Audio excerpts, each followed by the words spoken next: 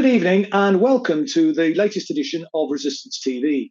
I'm joined this evening by Natalie Strecker, who's an outstanding and inspirational campaigner and activist, to discuss a development in occupied Palestine that's affected a friend of the show, Issa Amro. Issa is an internationally renowned advocate for Palestinian human rights and non-violent resistance against Israel's occupation, and he's been targeted by the Zionist regime for years. The Israeli occupation forces have sealed off Issa's home inside a closed military zone after he'd complained about violent attacks from illegal settlers and intimidation from soldiers. Issa wanted to join us on the show tonight, but his current circumstances prevented him from doing so. He did, however, record this message for us.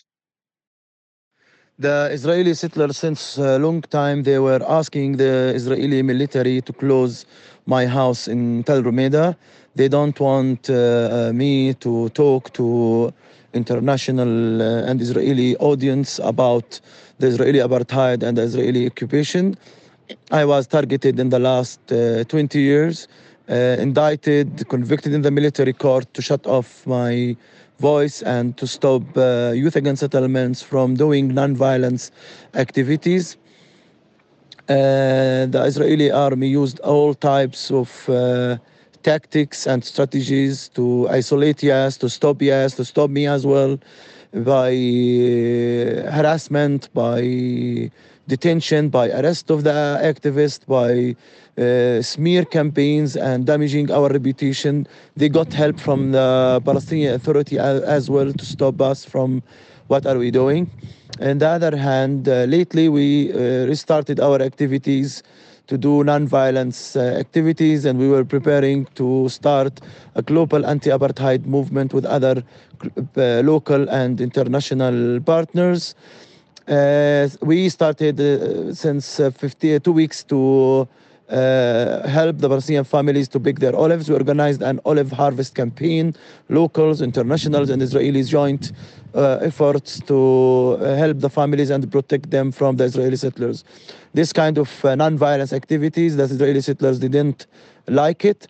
So we faced a lot of army oppression, restriction, threats from the soldiers, detention, detaining the activists, detaining Palestinian kids who came to help with the olive harvest campaign. Last week we reached the maximum of the harassment. Me personally, I was attacked by Israeli soldiers, beaten physically by Israeli settlers. They throw stones toward my house, which I'm using it as Yas Community Center. They attacked us with sticks. They closed the road to the house, and they stole the phone of our media activist Mohannad Kafishi in front of the army without doing anything. We have a lot of videos. We had a lot of videos for them. I went to the police station 3 times, the Israeli police station, to file complaint. They refused to take the complaint. Then the Israeli settlers came to the land next to my house and start making bonfire, which is illegal. It's a private land. We called the police, and the reaction of the Israeli government, Israeli army, Israeli police was to punish the victim of the Israeli settlers and the Israeli soldiers, which is typical here because they have the power. They do whatever they want. And this is what happened with us.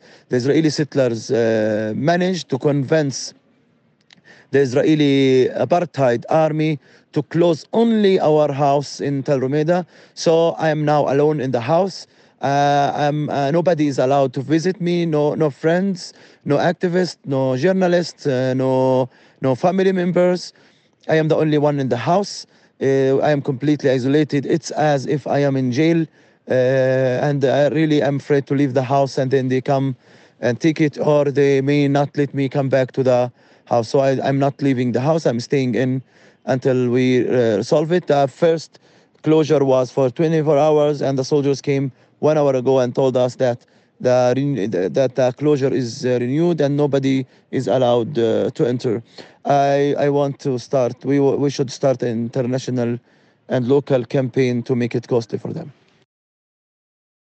Well, they were chilling words to listen to, Natalie, and particularly so for me because I know Issa a little. Must be even more difficult for you because I know you have been to Issa's home in Hebron and you know quite well.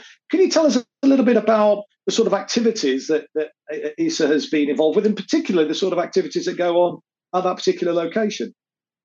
Yeah, of course, Chris. And yeah, it's incredibly difficult, obviously, listening to Issa, understanding what's going on, and more widely what's happening within the community itself. I'll always say it's a place I've left my heart, really. I was welcomed into the community in incredible ways, really. Their warmth and their hospitality, and really treated like a member of their families. So in terms of Youth Against Settlements, obviously it was set up in sort of late 2007, and it's, what the centre does is it encourages the youth, young people, to take part in non-violence resistance as a means of empowering them.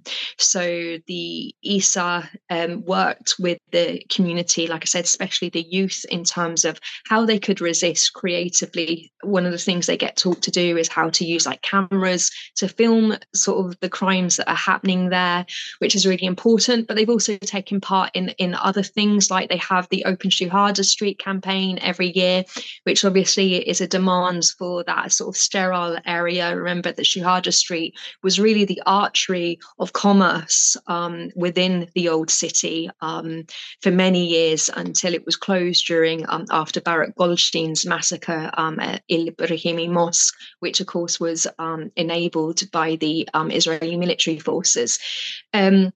So they have that every single year. It's something that different Palestinian solidarity groups take part in all around the world. That's included us here in Jersey in the past.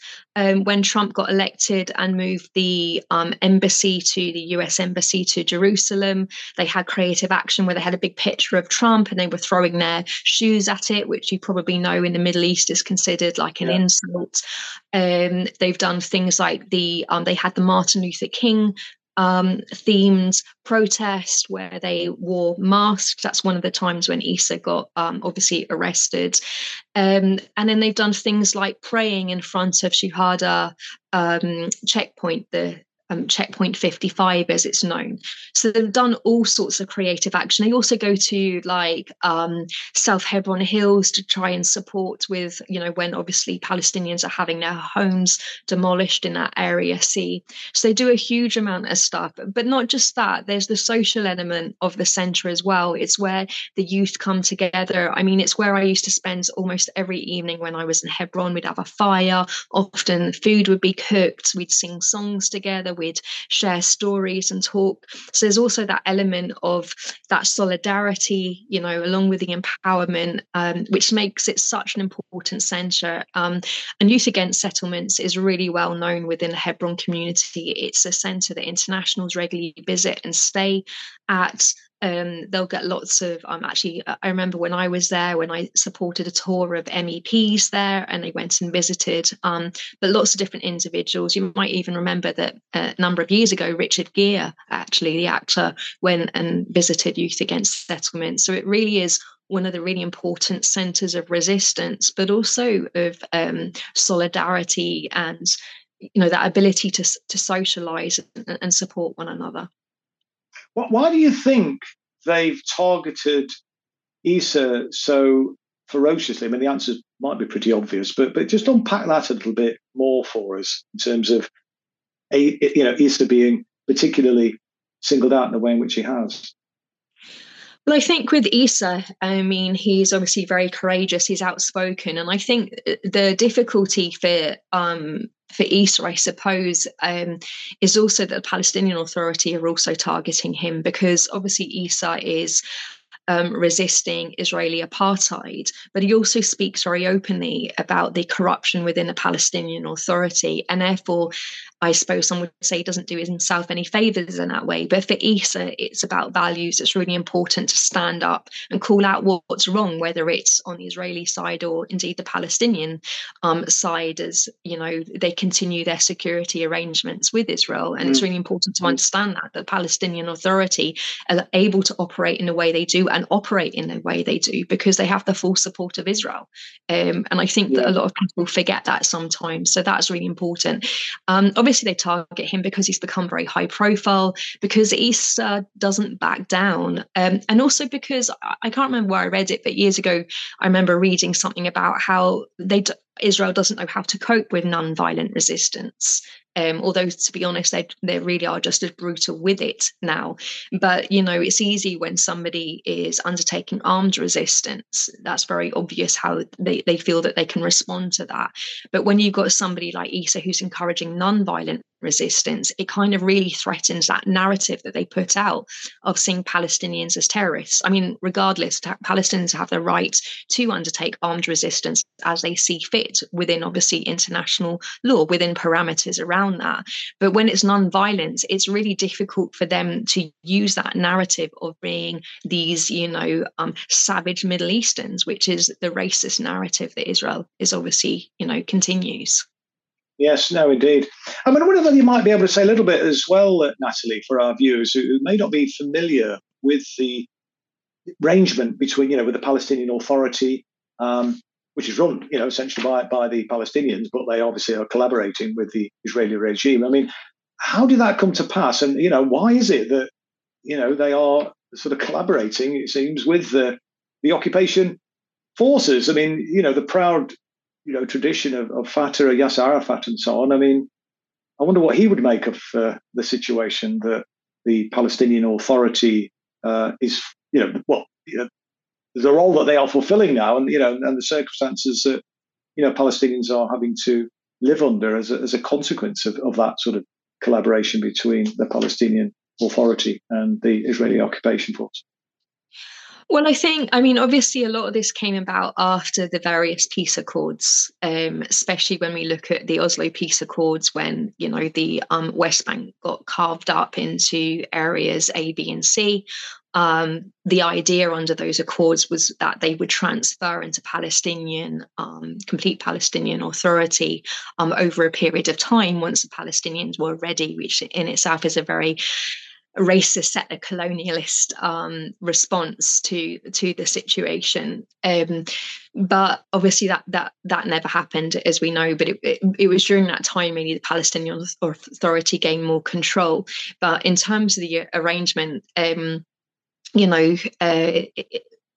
basically they can't do anything without Israeli input. And if you look into a lot of the stuff that Abbas has done, which is absolutely horrendous, he's totally, he's a dictator himself. But obviously anyone who would be a legitimate leader of the Palestinian people in terms of politically gets imprisoned, there's a lot of evidence that demonstrates that. So I think, that the reason why they can continue it, because Abbas, although they're living in this hellish situation, he does benefit from it. Maybe it's just, I don't know, but possibly I would imagine it's around, well, how can I have the best life within this context? Yeah. How can I exercise more control, exercise power, because perhaps he doesn't believe there will be actual liberation. I don't know. No, but obviously he's benefiting from the circumstances. So, it all came about, as I said, after the Accords, but really the security arrangement they continue is really because they get something from it. Of course. I'm going to say, just for the benefits of our viewers who may not know who Abbas is, just say a little bit about him. And I think he cancelled some elections recently because he actually thought he was going to be ousted, as it were. Just say a little bit about him and about that process, about those elections that never took place. Yeah, so obviously I don't know a huge amount in terms of all the things around that, in terms of the backgrounds, what sort of led to it, other than Abbas is a dictator, and as you said, the likelihood was that he was going to be ousted, because I think people have had enough because of the amount of compromises he's made that are really it makes the situation impossible. It's actually worsened the situation. I would say has prolonged the occupation and apartheid. Abbas is obviously the leader, the prime minister, I think it is. I always forget whether they're president or prime minister, but anyway, of the Palestinian people. So, he's the official representative of the Palestinian government, if you like. But, as you said, he's extremely corrupt. He has really given away a lot of rights of the Palestinians. He's tried to suppress Palestinian resistance, and that has included Issa within that. And that's the thing, that he opposes things like boycott, divest, and sanction, or certainly has used rhetoric that would suggest that. So Abbas is no friend really of the Palestinian people, which is why, it's caused a huge number of issues. I think a lot of people have sort of given up. We know there's a recent report that was highlighted in Mondevice that demonstrates how mental health issues really have exploded, as you would, because people talk about PTSD. Well, they're not in a situation, the Palestinians, where they can have post-traumatic stress. They're suffering trauma every second of every minute of every hour of every day. And that's the reality, and this is something that's important to remember. This has been going on for 74 years now. We're talking about a 74-year project of ethnic cleansing, incremental genocide, occupation, and apartheid. Yeah. Just so people can get their head around this, who may not be overly familiar with the situation in Palestine, would you say that the Palestinian Authority, sort of parallels with Vichy France, or is it even worse than that? Because I think people are kind of more familiar with Vichy France, because there's a kind of almost a news blackout, isn't there, about what happens in Palestine, as we know. So unsurprisingly, people are not really necessarily, as up to speed as you are. Yeah, we're not allowed to talk about the collaborations of the Nazi era, not even in Jersey, actually. We know we had collaborators, but nobody is allowed to mention them. I would say probably it's very similar. Although I'm not saying that Abbas necessarily explicitly supports the Israel's vision, but it serves him to have that arrangement with them because he's getting something out of it. So I think it's slightly different in that, during Vichy, it was because they actively support sort of Nazi ideology. I wouldn't say that's the case with Abbas. Obviously I don't know the guy, but I would say it's more a case of actually, what can I get out of this situation?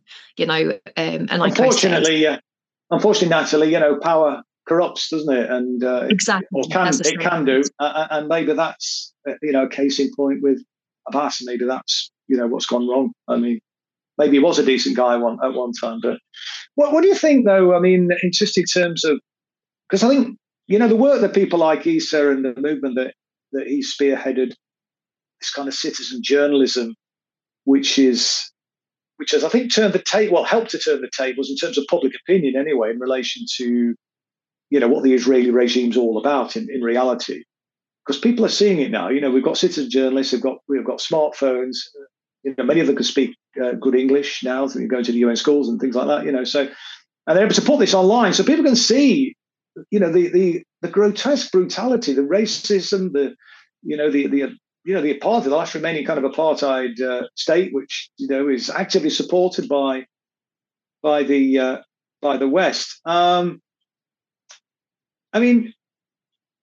The fact that people are now more aware of that, and that's certainly true. When the last bombardment took place in Gaza, and there were demonstrations, marches all over this country and across the world, actually. But just on my home city, I think I mentioned this before on Resistance TV, that it was the biggest rally we've ever seen in Derby. Derby's not necessarily around for big rallies, but it was literally the biggest rally. It was unbelievable, and people were coming out of the shops, and there was a march the following week. There were people coming out of the shops and the pubs and applauding and joining in the rally. But with that, though, the flip side of that is that people are feeling, very angry, but incredibly powerless, really, to do anything, really. And obviously, we've got the BDS campaign, the boycott, divestment, and sanctions campaign, which is something I think we should be getting behind and supporting. But there's a lot of pressure, isn't there now, from the government and so on, to actually outlaw BDS. Can you say a little bit about BDS, its origins, how successful it's been, what support there is for it in your experience when you've been over in Palestine speaking to people there, and what you think about the government's the possibility of the government actually outlawing BDS here? I mean, I think to answer that sort of in reverse, I would say, the Tory plan to outlaw BDS is criminal. There's no, the reality is people need to decide what they want. If you remove the possibility for non-violent resistance, which is what boycott, divest, and sanction movement offers, then you're left with armed resistance. And people need to really, really understand that it's totally criminal to give a people that are suffering, being subjected to a crime against humanity, which is what apartheid is, that have suffered 74 years, as I said previously, of ethnic cleansing, incremental genocide, everything that settler colonialism brings, and that apartheid. It is absolutely criminal to say that they should be living on their knees and dying in silence, because that's what the Tory policy really in effect is saying. So I would say that it's totally criminal, and I would hope that there would be a challenge within the international court around that, because it's a justifiable and legitimate non-violent way of resisting everything that Palestinians are going through. We know it's been used successfully, at least to some degree, during South African apartheid. I mean, it's interesting because you see some of the, with what's happened with Kanye West, who did say some anti-Semitic, some pretty shocking things. And yet, look, they immediately started a boycott campaign for Adidas, and he got taken off that, So I think that it's absolutely criminal to say Palestinians need to suck it up and live on their knees.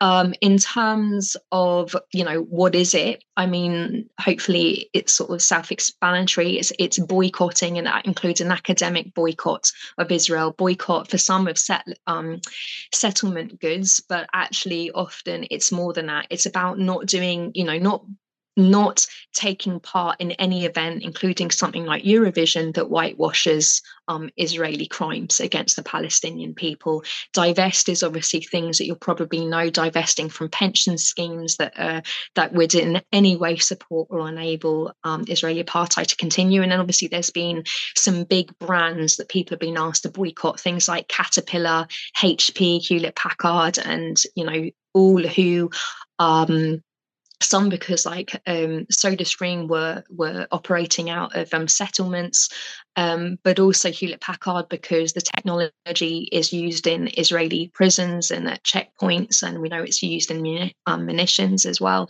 Caterpillar because they're used to demolish Palestinian homes, which is a war crime. So that's the boycott, but also the divest. Sanctions generally is more to do with sanctioning Israel in that they can't continue to buy arms that they're not allowed, and obviously not to continue with the investment that they receive. I mean, there is a lot of debate around whether sanctions are effective or not. I think it's important to remember that, because often they do impact, obviously, the civilian population, as we're seeing in Russia, we've seen in Venezuela, in other places. But certainly there are sanctions that can be brought in that don't do that, like the inability to sell them weapons. In terms of how does the community feel about it? I mean, obviously there's I think some Palestinians who don't really have the headspace, if I'm honest, to really have that conversation. They just want, when I remember sort of trying to have a conversation with them, and it's not even, they just don't have the headspace to think about that. But overwhelmingly, the Palestinian community support that. And it's important to remember it was the Palestinian civil movement that called for boycott, divest, and sanction. This is a call directly from them.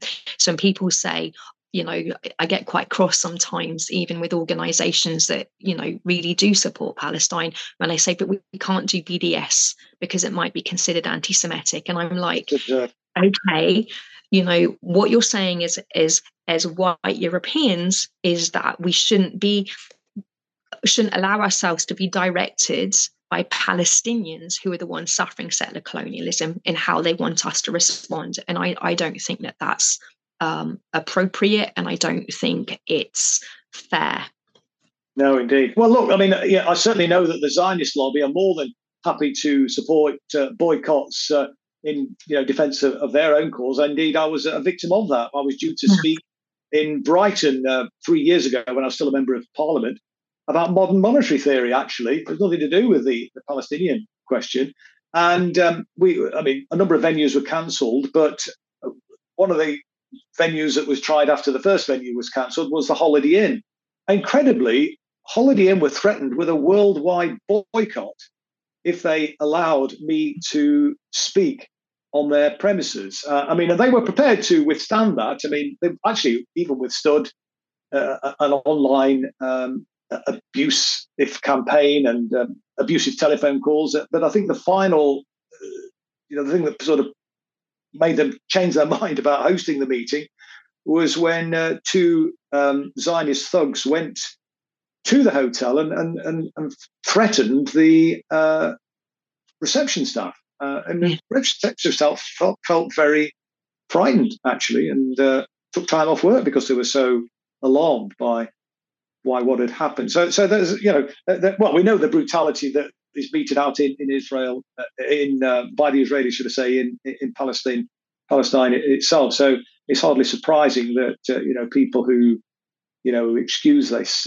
behaviour and support the Zionist entity, are prone to those sorts of tactics themselves. But you talked about anti-Semitism there, and how that then is used and weaponized when people campaign for BDS, and people are fearful about being accused of anti-Semitism. But it was Shlomo Aloni, who, a former Israeli minister, you will know this, but some of our viewers might not, was asked that very question on a TV program, I think about 20 years ago now, and about anti-Semitism, and she said, "Well, it's a trick. It's a trick that we always use to deflect attention away from the atrocity." She didn't. I'm paraphrasing now, but essentially to deflect attention away from the atrocities perpetrated by the Israeli regime.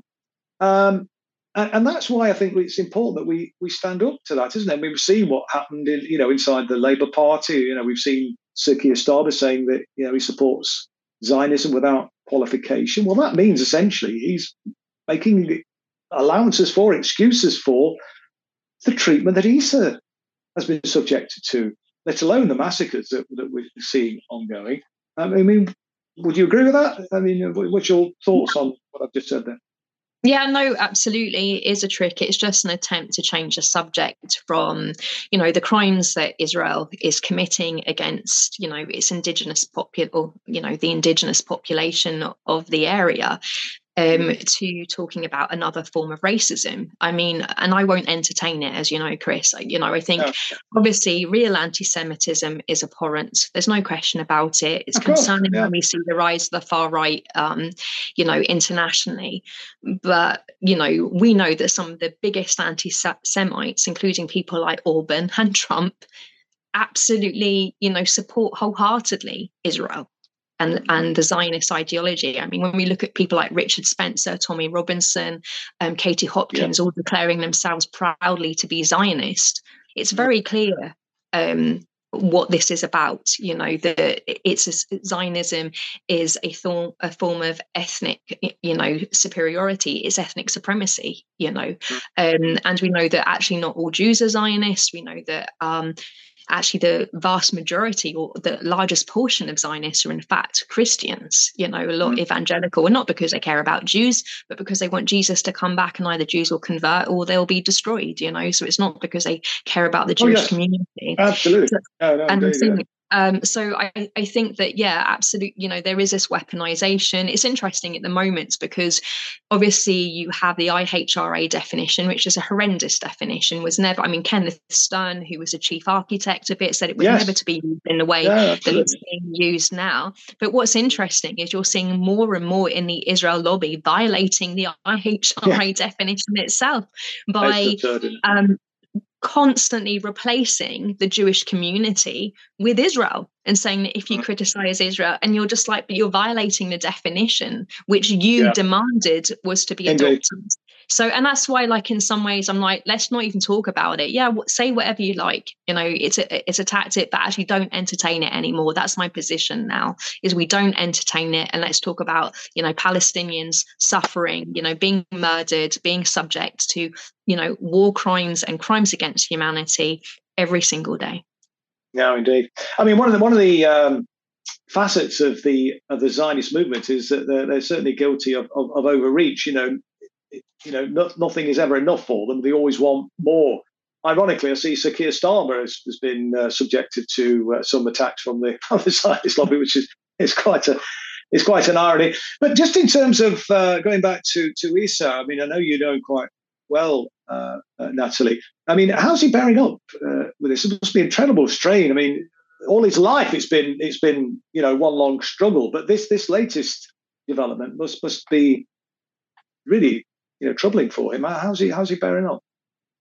Yeah, I mean, to be honest, it's been really difficult, to listen to him, how he is. He's a human being at the end of the day. And I quite often, say this to people. We tend to put, these great leaders of yesteryear on pedestals as if they're superheroes with special powers. But the reality is they were just human beings with fears, with flaws, just with an absolute commitment to justice and whatever their struggle was.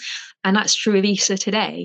He's obviously been recognized or called the Palestinian Gandhi in media in the past, but ultimately he's a human being trying to struggle in the most impossible of circumstances. So he is struggling at the minute. I think there's no question about it. It's been hard because obviously, this has been going on. I mean, ever since Youth Against Settlements were set up, they've been trying to take over the house. So if I can talk to you maybe a little bit, Chris, about what it looks like there. So you have Terra Meda, which is really important historically. It's an ancient, obviously, area. It's, there's even the tombstone I remember seeing when I was there.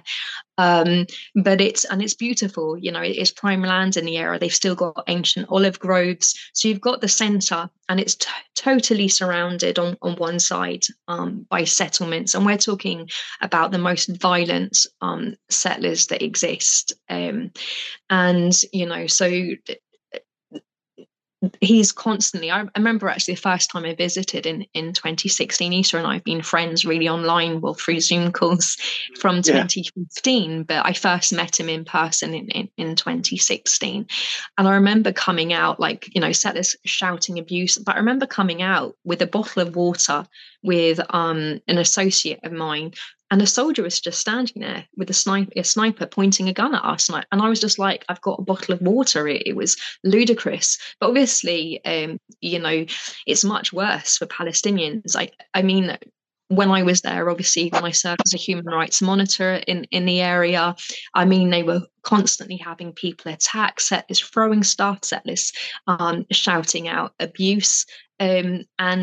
Issa has worked with the youth and internationals who visited and supported to put a fence up around the area to try and protect them a little bit.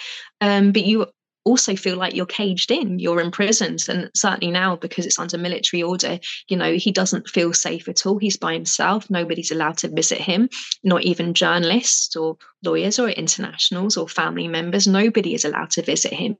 And he can't leave because we know as soon as he leaves, the settlers are likely to go in and take the place, which is what they've been planning to do.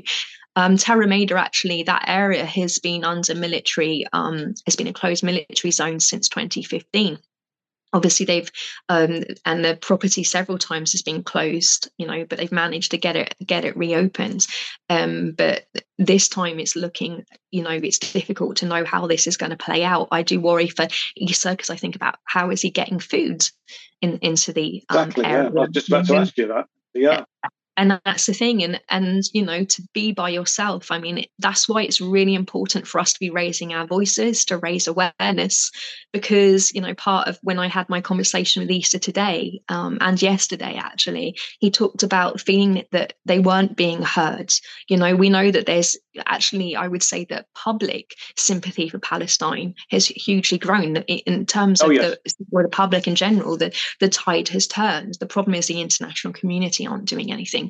So although we see a huge rise in the general population supporting the Palestinian rights, this isn't translating into any actual change or any intervention of any kind. We obviously get your, we're sorry, or, to hear these things, empty statements that we hear from the EU UN and all the rest of it. So I think that how long does a people last that degree, of abuse? We're talking about 74 years. How many indigenous populations have survived decades and decades of constant abuse and being regarded as subhuman? Because that's what Palestinians are regarded as. And I think it's really important to understand that. So I'm deeply concerned for the community as a whole, for their mental and physical well-being. But I'm also concerned for Issa, because Issa's a good friend of mine. I couldn't have asked for a better friend when I was out there, to be honest. Well, that's a trait of settler colonialism, isn't it? I mean, we're seeing settler colonialism in real time in Palestine. I mean, the United States of America, all the Americas, in fact, are settler colonial states. Australia, is another settler colonial state. It was the European nations that went and basically annihilated the indigenous populations, and then this is what is happening in Palestine. And we've got, these Israelis. Virtually none of them are from the region. They talk about the historic kind of right to their kind of homeland, stretching back allegedly to sort of 2,000 years or so. But they're kind of mainly from from Europe and from the United States of America. The Ashkenazi Jewish community, and it's an absolute anathema. What on earth? How on earth as well? Are the media not sort of reporting this accurately? Well, we know why, of course. Because the Zionist lobby is a very powerful lobby. But look, we've got BDS, and we need to obviously stand up for that and try and support it as best we can, notwithstanding the legal measures that the government are trying to put through. But what else do you think people watching the show this evening can do? In their trade unions, if they're members of political parties, in their community organisations. Are there things that they can do there to show their solidarity, practically show their solidarity and support? I would say, obviously, you have got boycott, divest, sanction, and making the argument for that, educating people, educating yourself, not allowing the Palestinian cause to be forgotten, to keep raising it, support Palestine Action.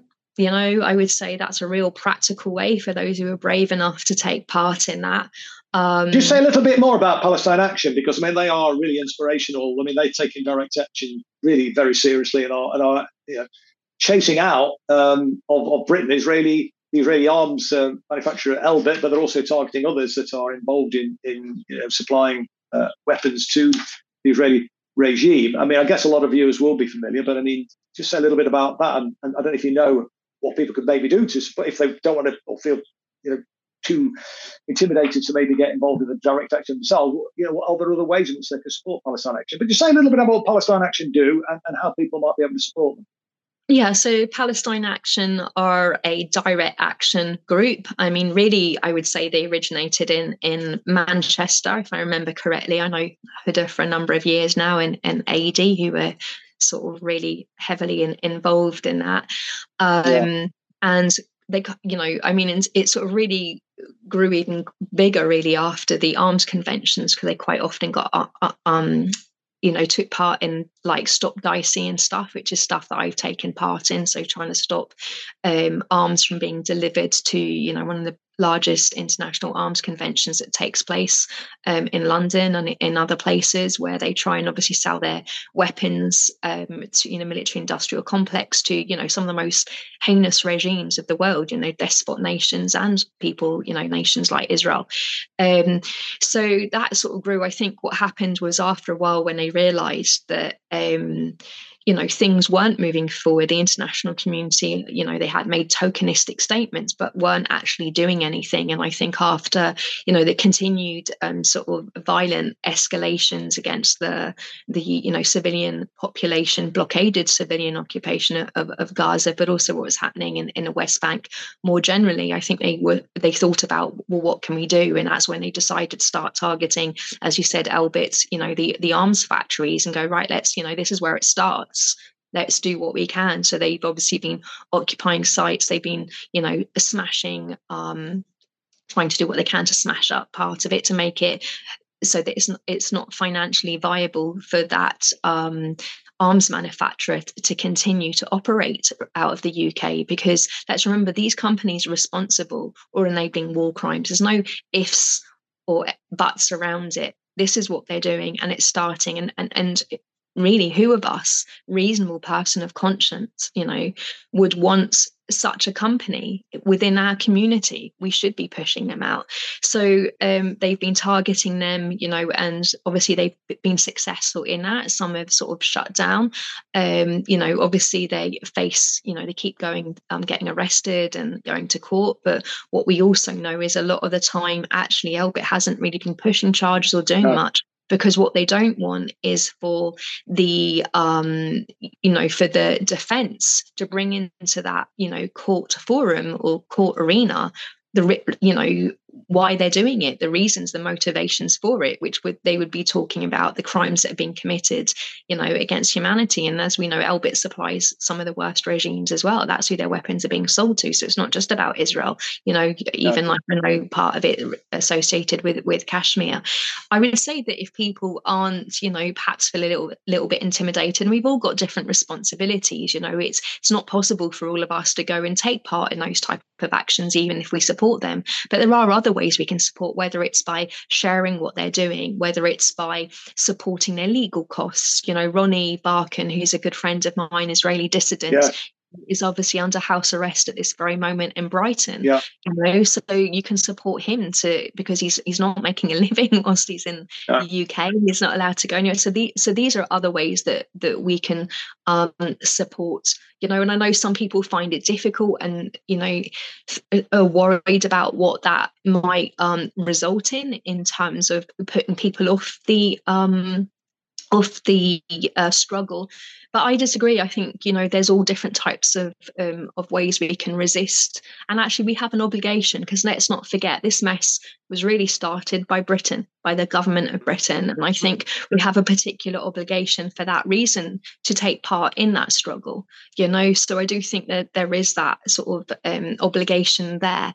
But there are different ways, whether it's lobbying Parliament, whether it's lobbying our political representatives, and just to make sure that the crimes that are committed against the Palestinian people aren't done in silence, and we can all take part in that. Absolutely. I mean, what I would say about Palestine Action is that they've made more progress, and without wanting to, say anything against the Palestine solidarity movement in this country, but I think they've made more progress in practical, tangible results through their direct action tactics. And that's because the political process has utterly failed. It's utterly failed the Palestinian people. It's utterly failed, people of decent conscience in this country. Right across the political spectrum. From Tory to Labour. I mean, you've got Gordon Brown. I think he was the first British Prime Minister to address the Knesset. It's horrendous. It's horrendous. I mean, are you optimistic about the future for the Palestinian people? At this moment, I would say no. But we know that things can happen and change very quickly. I mean, I would say that we don't have time to tinker around the edges, which is why I support Palestine Action. And I would like to see other things. I don't know if you remember Block the Boat, that was taking place in different countries around the world, where they were trying to stop Israeli goods from being delivered. Yes, indeed. I mean, a very tangible sort of BDS tactic, as it were. And this is where I think trade unionists, can play a part. In those kind of key strategic sort of industries, really. To refuse to handle Israeli goods. Absolutely. And I definitely think that. I remember, I don't know if you ever watched Ne Pasarán about, Chile, and that was such a fantastic thing. There is stuff you can do. And I think trade unions also have become very reserved in this regard a lot of the time, to be honest. And I find that deeply concerning. So I think just say a little bit about that movement, because it was inspirational. Just say a little bit about that and how that might translate. Yeah, so obviously, I mean, it was a time when unions had more power, but it was obviously a small group of guys when they found out, obviously, about Pinochet's regime in Chile. They decided to blacklist, I think it's what you call it, basically they shut shop up, said we are not working on these things, and on the this engines, was manufactured goods, wasn't it? And yes, that's right. Yeah, manufacturing the engines for the airplanes that were dropping bombs and all the rest of it. So so that's what happened, and they never knew whether that, I think it ended up in Chile, the government talking about it. There was huge concern around it, but actually the guys never knew whether they had succeeded in any way or whether it had actually made a difference. And what became apparent as you watch the documentary is years later, in their later years, they found out that their actions saved 8 lives. I think it was 8 lives, but certainly, a number of lives, which was incredible. But the thing is that, sometimes we may not know. We may not get to see the fruition, the blossoming of the plants or the seeds that we've planted, but that doesn't mean it won't happen. And I think that I really would encourage anyone who's not watched it to watch it, because there's no reason why we can't do similar. I mean, obviously, like I said, the union obviously has lost a lot of its power that it did at that time, but there are still things that can be done. And I would encourage union members to really demand their unions, to, representatives, to be much braver on this issue and take a much, a greater stance, because these are being crimes. And I often say, like, to people when they say to me, why should I care about Palestine and why should we care? And I said, political landscapes change all the time. This is happening to Palestinian people, but who's to say it won't happen to another people, to us? In a period of time, would we not hope that people on the other side of the world would be doing something to try and help us? So I think it's really important to keep these things in mind. I mean, how do I feel about stuff? Like I said, it's really difficult to not give into pessimism, but I also know we don't have the luxury of despair. So we have to keep going. I think when we look at what's sort of happening at the moment, it's a really interesting time in Palestine, because we're seeing a return, or a growing movement like Lion's Den. I think you were going to talk about. Yes, well, the armed resistance to the Zionist entity is making significant progress, it seems to me, and I support the armed struggle. I mean, I'm a kind of pacifist. In fact, I actually support the armed struggle because, you say, 70 odd years of talking and so on has not worked, and politicians aren't listening. And we saw the ability of the resistance last year in Gaza to repel the Israeli occupation forces. So, I mean, this is an interesting development in Palestine with, like you mentioned, Lion's Den and the Gender Brigades before that, etc. And so I think, Palestinians are taking it in their own hands to resist in different ways. I think it's important that we offer our support to that.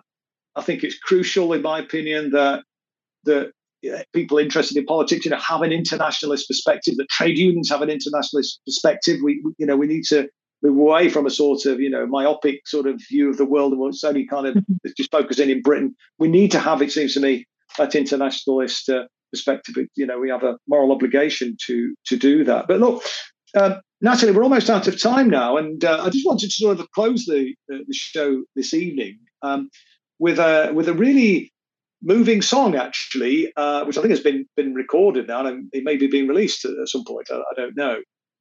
But it was a song that was performed when you were in Hebron, at Asa's Place, I believe, and it's Asa's Place, I believe. And I think it would be fitting, really, to conclude this evening's show by playing that, because fortuitously somebody filmed it and put it out on YouTube. So we do have access to it. And you had the privilege, obviously, of being there and sitting between the two musicians. But say a little bit about that, because I think the atmosphere really comes through. The words are amazing. It's a beautiful song. But just say a little bit about that night and about that song, and you can sort of introduce it, and then we'll close the show by just playing the song. Fantastic. Okay. So it was an incredible night. Like I said, Youth Against Settlements, the social aspect of the centre was really important. Actually, the song is written by a friend of mine who'd come to visit me as I was serving as a human rights monitor in Hebron. And he had written it like a few months before, and he had met Al Major Mohammed just the day before. And then we agreed to meet up at Youth Against Settlements. And they just decided to basically, I don't know, you call it jam? Is that the term you use? And so what they did was Tom played his song, which is called A Spade, which was about Israeli apartheid. And he, Al Major, into that, played, sung one of his songs. Obviously it was the first time they had really sat down together and just decided to jam together and sing this song together, which is really powerful. So the actual Palestinian song, he's talking about his that it's a little boy who gets shot, and he's telling the person who's speaking to him, the Palestinian who's speaking to him, please tell my mum I'm not afraid to die. So it's about a resistance, and it's about a young person dying. That's the Arabic part of it. But it was an incredible night. We had fire. There was actually a lot of internationals visiting that evening, so we actually sung Bella Ciao as well after that. It was probably one of the most precious evenings of my period there. Right. So it's it's an evocative song, and hopefully it will inspire people. Thanks everybody for watching this evening. We'll be back next week at the usual time. We Thursday this evening, but next week we'll be back at 7:00 on Wednesday. But let's play this tune now. Thank you, Natalie, for joining us this evening, and thank everybody for tuning in as well.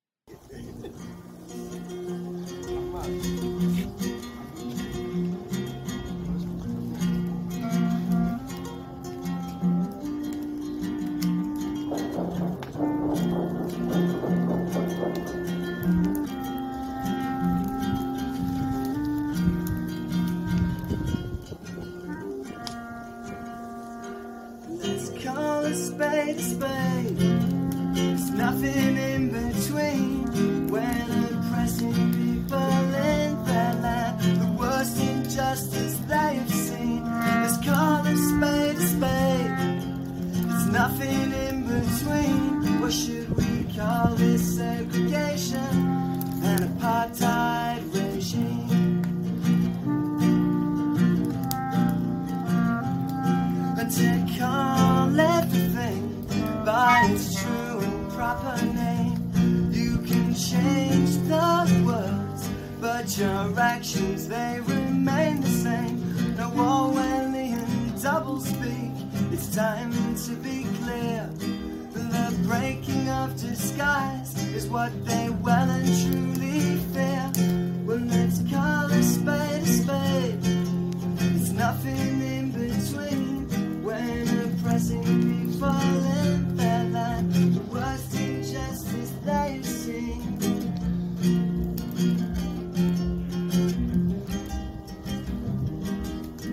يا بلادي يا بلادي أنا بحبك يا بلادي يا بلادي يا بلادي أنا بحبك يا بلادي يا بلادي يا بلادي أنا بحبك يا بلادي يا بلادي يا بلادي أنا بحبك يا بلادي.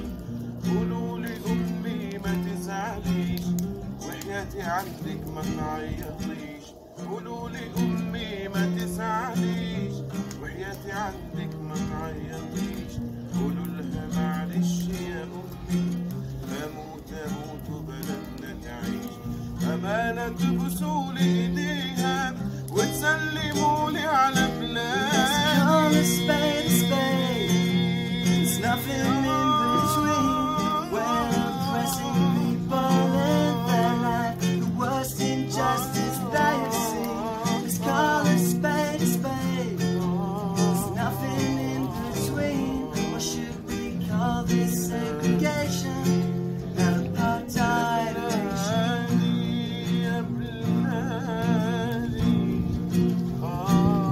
If true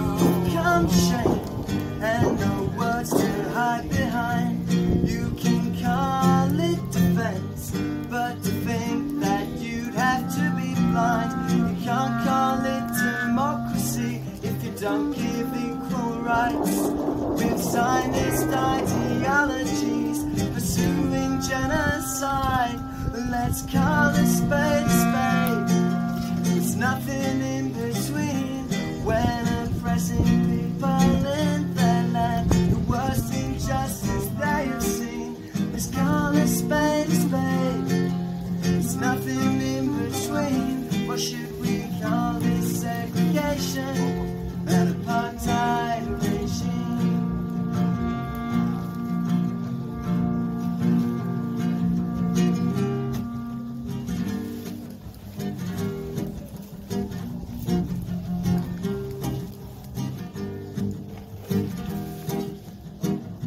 You shout national security, we say it is ethnic cleansing.